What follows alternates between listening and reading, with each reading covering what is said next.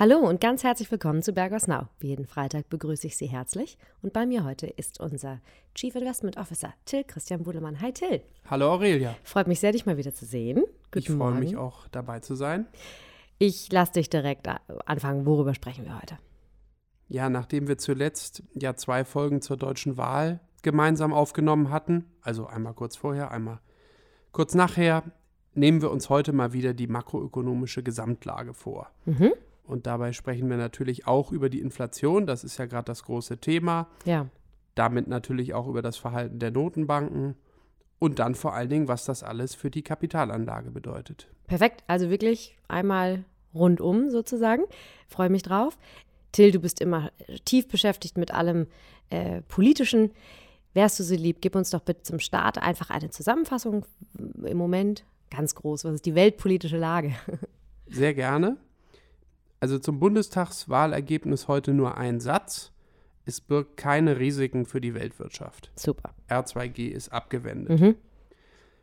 Heute ist vor allem ein Blick auf die Politik in anderen Regionen angezeigt. So scheint sich ein gewisser Paradigmenwechsel in China anzubahnen. Regulierung rückt dort zunehmend in den Vordergrund und betrifft inzwischen diverse Sektoren. Und für Verunsicherung unter den Marktteilnehmern hat zudem der ins Wanken geratene Immobilienentwickler Evergrande gesorgt. Wir sehen hierdurch allerdings keine Gefahr für die Finanzstabilität Chinas oder gar der Welt. Der Fall hat aber verlangsamende Effekte auf das Wirtschaftswachstum in China und Asien. Und in den USA stellt der Streit um die Erhöhung der Schuldengrenze ein Risiko dar, das es zu beachten gilt. Die eigentlich ja aus Marktsicht begrüßenswerten engen Machtverhältnisse im Repräsentantenhaus und Senat zeigen jetzt nämlich ihre Kehrseite. Es stehen sich dabei nicht nur Republikaner und Demokraten gegenüber, das sind wir ja schon gewohnt, nein, auch die Vertreter der unterschiedlichen Lager innerhalb der demokratischen Fraktion blockieren eine Entscheidung. Hinzu kommt die Zusammenführung der Erhöhung der Schuldengrenze mit dem geplanten Infrastrukturpaket. Ja, und bis Dezember, allerspätestens Anfang Januar, je nachdem wie man rechnet, muss eine Lösung gefunden werden. Letztlich sind wir aber zuversichtlich, dass dies am Ende dann doch gelingt. Wobei wir denken, dass die Manchin-Linie dabei eine gewisse Vernunft in die Sache bringt. Regelmäßige Hörer von Bergos Now wissen vermutlich, was ich mit Manchin-Linie meine. Ich spiele damit auf den mächtigen Senator aus West Virginia an, den wir hier bei Bergos ja bereits kurz nach der Wahl zum King Joe ausgerufen hatten. Klar, ja. Okay, super, danke Till. Thema der Stunde, Inflation. Wollen wir direkt dazu kommen? Gerne. Vorab gleich, wir denken, die US-Notenbank unterschätzt die Inflation weiterhin. Hier drohen Gefahren. Für 2021 rechnen wir in den USA mit einer Teuerungsrate von 4,5% und für 2022 von 3-4%.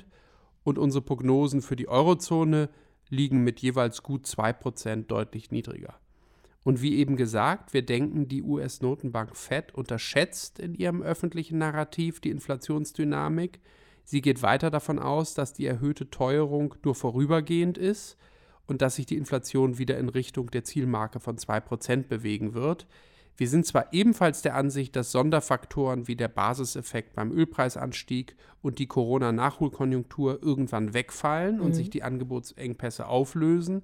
Dennoch rechnen wir aber damit, dass die US-Inflation sich eben nicht bei 2%, sondern vorerst bei bis zu 3% einpendeln wird.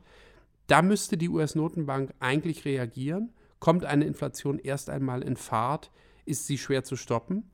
Und Maßnahmen brauchen natürlich einige Zeit, bis sie wirken.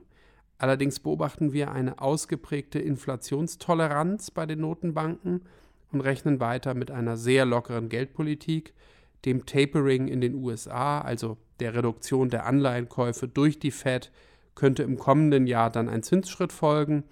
Aber selbst dann wären die Zinsen ja immer noch extrem niedrig. Grundsätzlich gilt für uns, die US-Fed schaut zu sehr auf die Finanzmärkte. In der Vergangenheit zeigte sich, dass die Notenbanker schnell zurückgerudert sind, wenn ihre Ankündigungen Volatilität an den Märkten ausgelöst haben. Es wäre nicht gut, wenn sie deshalb nicht das Nötige unternehmen. Und als Notenbanker muss man einfach auch etwas Volatilität aushalten können.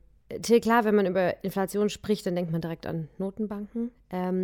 In diesem Zusammenhang, das Dual Mandate der Fed, könntest du dazu was sagen, so ein bisschen erläutern? Wir kriegen dazu immer wieder mal Fragen, besonders zu den Anpassungen vor gut einem Jahr. Vielleicht für die Hörer, die etwas weniger damit vertraut sind, ein paar Worte zum Dual Mandate. Selbstverständlich. Die meisten werden wissen, dass die US-Notenbank ein sogenanntes Doppelmandat hat. Sie soll einerseits stabile Preise, andererseits aber auch hohe Beschäftigung sichern. Und mit ihrer neuen geldpolitischen Strategie hat sie im August 2020 den Fokus nun etwas stärker auf die Beschäftigungspolitik verlagert. Der neue strategische Plan der Fed priorisiert die Beschäftigungsdimension und scheint sogar eine etwas höhere Inflation hinzunehmen, um die Inflation von unter 2% in den letzten Jahren vor Covid auszugleichen. Und diese neue Strategie weist eine gewisse Asymmetrie auf und wir befürchten, dass die Umsetzung dieser neuen Strategie dazu geführt hat, dass die Fed zu lange an ihrer ultralockeren Geldpolitik festgehalten hat und auch weiter ja festhält. Und das ist ein weiterer Grund, warum wir glauben, dass die Inflationsrisiken eher nach oben gerichtet sind. Super, danke dir. Dann direkt noch ein Erläuterungswunsch hinterher. Das Modewort dieser Woche, Stagflation. Ja, nicht nur dieser Woche, sondern wahrscheinlich dieser Wochen und Monate. Ja.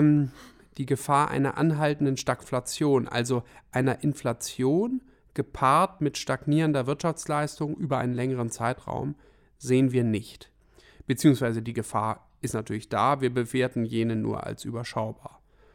Wir spüren aktuell höchstens einen vorübergehenden Hauch von Stagflation, da das Wachstum zurzeit, also im Herbst und vielleicht dann auch noch über den Winter, etwas stottert. Grundsätzlich rechnen wir jedoch mit kräftigem Wachstum.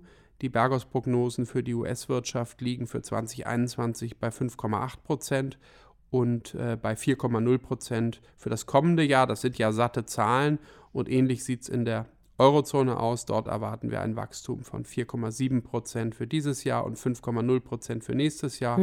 Ja, und das Verhalten der Notenbanken hat natürlich direkte Auswirkungen auf die Anleiherenditen. So sind die Renditen 10-jähriger US-Bonds zuletzt gestiegen. Das nagt ein wenig an der relativen Attraktivität von Aktien gegenüber Anleihen, die aber immer noch über dem historischen Durchschnitt liegt. Die Aktienkurse haben zwar deutlich angezogen, seit dem Tief im März 2020 haben sich US-Large Caps beispielsweise im Wert verdoppelt. Aber auch die Unternehmensgewinne sprudelten Hand in Hand mit den Kursen und in der Folge ist das Kurs-Gewinn-Verhältnis für den S&P 500 schon seit Jahresanfang relativ konstant. Till, das ist sozusagen der perfekte Übergang zu meiner ganz unvermeidlichen Schlussfrage, denn, wie du dir denken kannst, muss ich fragen, was heißt denn das jetzt alles für die Märkte und damit natürlich auch für die Anleger? Ja, du hast recht, ich habe natürlich mich dann relativ schnell bei der Stagflation rausgeschlichen und bin schon zum Markt gekommen und jetzt aber ganz konkret, wie du richtig fragst, was heißt denn das für unsere Kunden, für alle Anleger? Ja, also wir rechnen mit steigenden Anleiherenditen, das ist klar geworden, deshalb bevorzugen wir Anleihen mit kurzer Duration, die weniger auf Zinsveränderungen reagieren, das gilt für Europa und noch stärker für die USA. Aber trotz gestiegener Anleiherenditen bleiben Aktien die attraktivere Anlageklasse. Auch da bei unseren Inflationserwartungen gilt weiterhin Sachwerte, Sachwerte, Sachwerte. Und dazu zählen eben ganz prominent Aktien und übrigens auch Gold. Und im Aktienbereich, wenn wir da mal unter die Oberfläche gehen, erstmal regional, haben wir die Emerging Markets inklusive China mittlerweile untergewichtet. Zu Jahresanfang waren sie ja noch im Übergewicht, du wirst das erinnern. Europäische Aktien bleiben neutral bewertet und US-Aktien übergewichtet. Das ist nicht neu für unsere Hörer, ich weiß. Das ist ein Call, den wir schon lange am Start haben, den wir aber natürlich auch immer wieder kritisch hinterfragen. Neu ist allerdings bei uns eine Übergewichtung von Japan. Japan war in den vergangenen Jahren ein großer Underperformer. Das war gut, dass wir ihn nicht hatten. Jetzt beobachten wir aber eine verbesserte Entwicklung bezüglich Corona und Verbesserungen vor allen Dingen bei den Unternehmensgewinnen sowie zunehmenden Optimismus für eine bessere Wirtschaftspolitik seit der Rücktrittsankündigung des Premierministers. Zudem könnte Japans zyklisch ausgerichteter Markt von den besprochenen Zinsentwicklungen in den USA profitieren. Auf Sektorebene, das ist ja immer die zweite Dimension, die man sich anguckt, setzen wir weiterhin auf sogenannte strukturelle Gewinner. Ich denke da vor allen Dingen an die Sektoren Kommunikation und Technologie. Man betrachte nur die starken Earnings von Alphabet und Microsoft diese Woche. Ja. Also in diesen Bereichen fühlen wir uns weiter gut aufgehoben. Dann mischen wir weiterhin Zyklika bei und der sogenannte defensive Value-Bereich, also Basiskonsum, Versorger, Immobilien, bleibt untergewichtet. Und dann noch ein Gedanke zum Schluss. Ja, wir kommen schon zum Schluss. Heute geht es mal nicht eine halbe Stunde, sondern etwas kürzer. Ja, letzter Gedanke. Die Aktienkurse sind natürlich kräftig gestiegen. Trotzdem ist die Stimmung am Markt weit von Euphorie entfernt. Das werden viele Hörer wissen, dass wir immer das sogenannte Marktsentiment im Auge haben. Klar, ja. Und das ist aktuell als relativ neutral zu bewerten und liegt in Summe ungefähr dort, wo es auch schon vor 3 Monaten lag. Und das stimmt uns bei all den Risiken, die wir sehen, zusammen mit den attraktiven relativen Bewertungen gegenüber den Anlagealternativen positiv für Aktien. Es ist aber auch nicht der Zeitpunkt, jetzt eine Jahresendrallye auszurufen.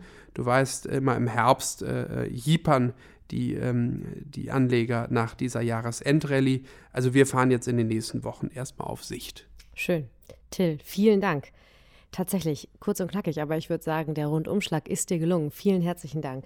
Es sei auch noch ein ganz kurzer Hinweis erlaubt für die Damen und Herren, unsere werten Hörer, die auf unserer Distribution List, also unserer Verteilerliste stehen, die haben es schon bekommen. Deinen Marktkommentar für alle, die uns vielleicht durch andere Kanäle, wie zum Beispiel Spotify, erreichen.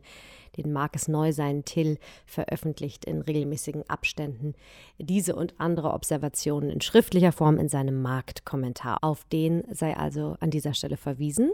Zu finden ist er unter www.bergos.ch/Till Budelmann. Sonst, ich glaube, auch relativ easy über LinkedIn und ähnliche Kanäle. Also wer wer neugierig ist, ich glaube, es sollte relativ easy sein, ihn zu finden. Dort kann man dann nochmal diese und andere Überlegungen nachvollziehen. Gut, Till, Dankeschön. Danke dir. Wir bedanken uns bei Ihnen wie immer ganz herzlich fürs Zuhören. Wir wünschen Ihnen ein wunderschönes Wochenende und eine erfolgreiche, glückliche Woche. Bis zum nächsten Freitag, wenn wir zurück sind mit mehr von Bergos Now. Adieu.